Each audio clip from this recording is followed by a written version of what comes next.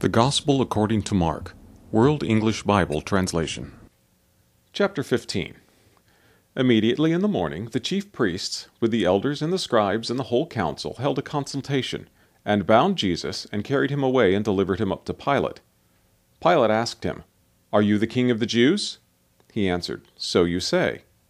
The chief priests accused him of many things. Pilate again asked him, "Have you no answer? See how many things they testify against you." But Jesus made no further answer, so that Pilate marveled. Now at the feast he used to release to them one prisoner whom they asked of him. There was one called Barabbas, bound with his fellow insurgents, men who in the insurrection had committed murder. The multitude, crying aloud, began to ask him to do as he always did for them. Pilate answered them, saying, "Do you want me to release to you the king of the Jews?" For he perceived that for envy the chief priests had delivered him up. But the chief priests stirred up the multitude, that he should release Barabbas to them instead.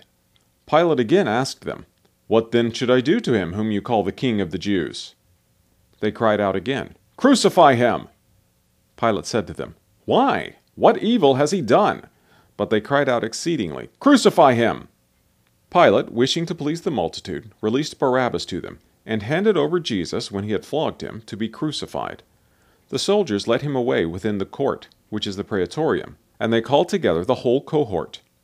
They clothed him with purple, and weaving a crown of thorns, they put it on him. They began to salute him, "Hail, King of the Jews!" They struck his head with a reed, and spat on him, and bowing their knees did homage to him. When they had mocked him, they took the purple off of him, and put his own garments on him. They led him out to crucify him.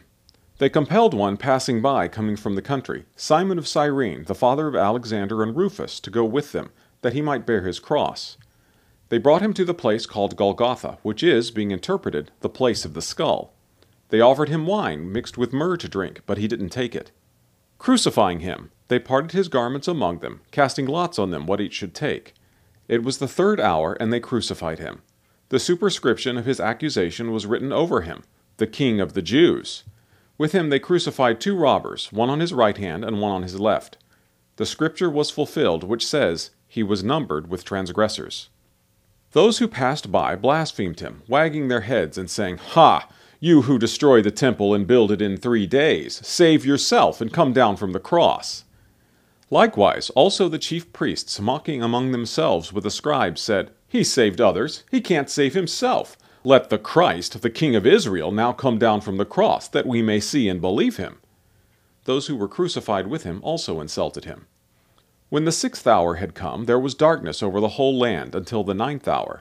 At the 9th hour, Jesus cried out with a loud voice, saying, "Eloi, Eloi, lama sabachthani," which is, being interpreted, my God, why have you forsaken me?" Some of those who stood by when they heard it said, "Behold, he's calling Elijah." One ran, and filling a sponge full of vinegar, put it on a reed, and gave it to him to drink, saying, "Let him be. Let's see whether Elijah comes to take him down." Jesus cried out with a loud voice, and gave up his spirit. The veil of the temple was torn in two from the top to the bottom.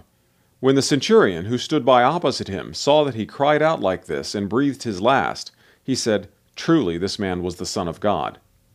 There were also women watching from afar, among whom were both Mary Magdalene and Mary the mother of James the Less, and Joseph and Salome, who, when he was in Galilee, followed him and served him, and many other women who came up with him to Jerusalem. When evening had now come, because it was the preparation day, that is, the day before the Sabbath, Joseph of Arimathea, a prominent council member who also himself was looking for God's kingdom, came. He boldly went in to Pilate and asked for Jesus' body. Pilate marveled if he were already dead, and summoning the centurion, he asked him whether he had been dead long. When he found out from the centurion, he granted the body to Joseph. He bought a linen cloth, and taking him down, wound him in the linen cloth, and laid him in a tomb which had been cut out of a rock. He rolled a stone against the door of the tomb. Mary Magdalene and Mary the mother of Joseph saw where he was laid.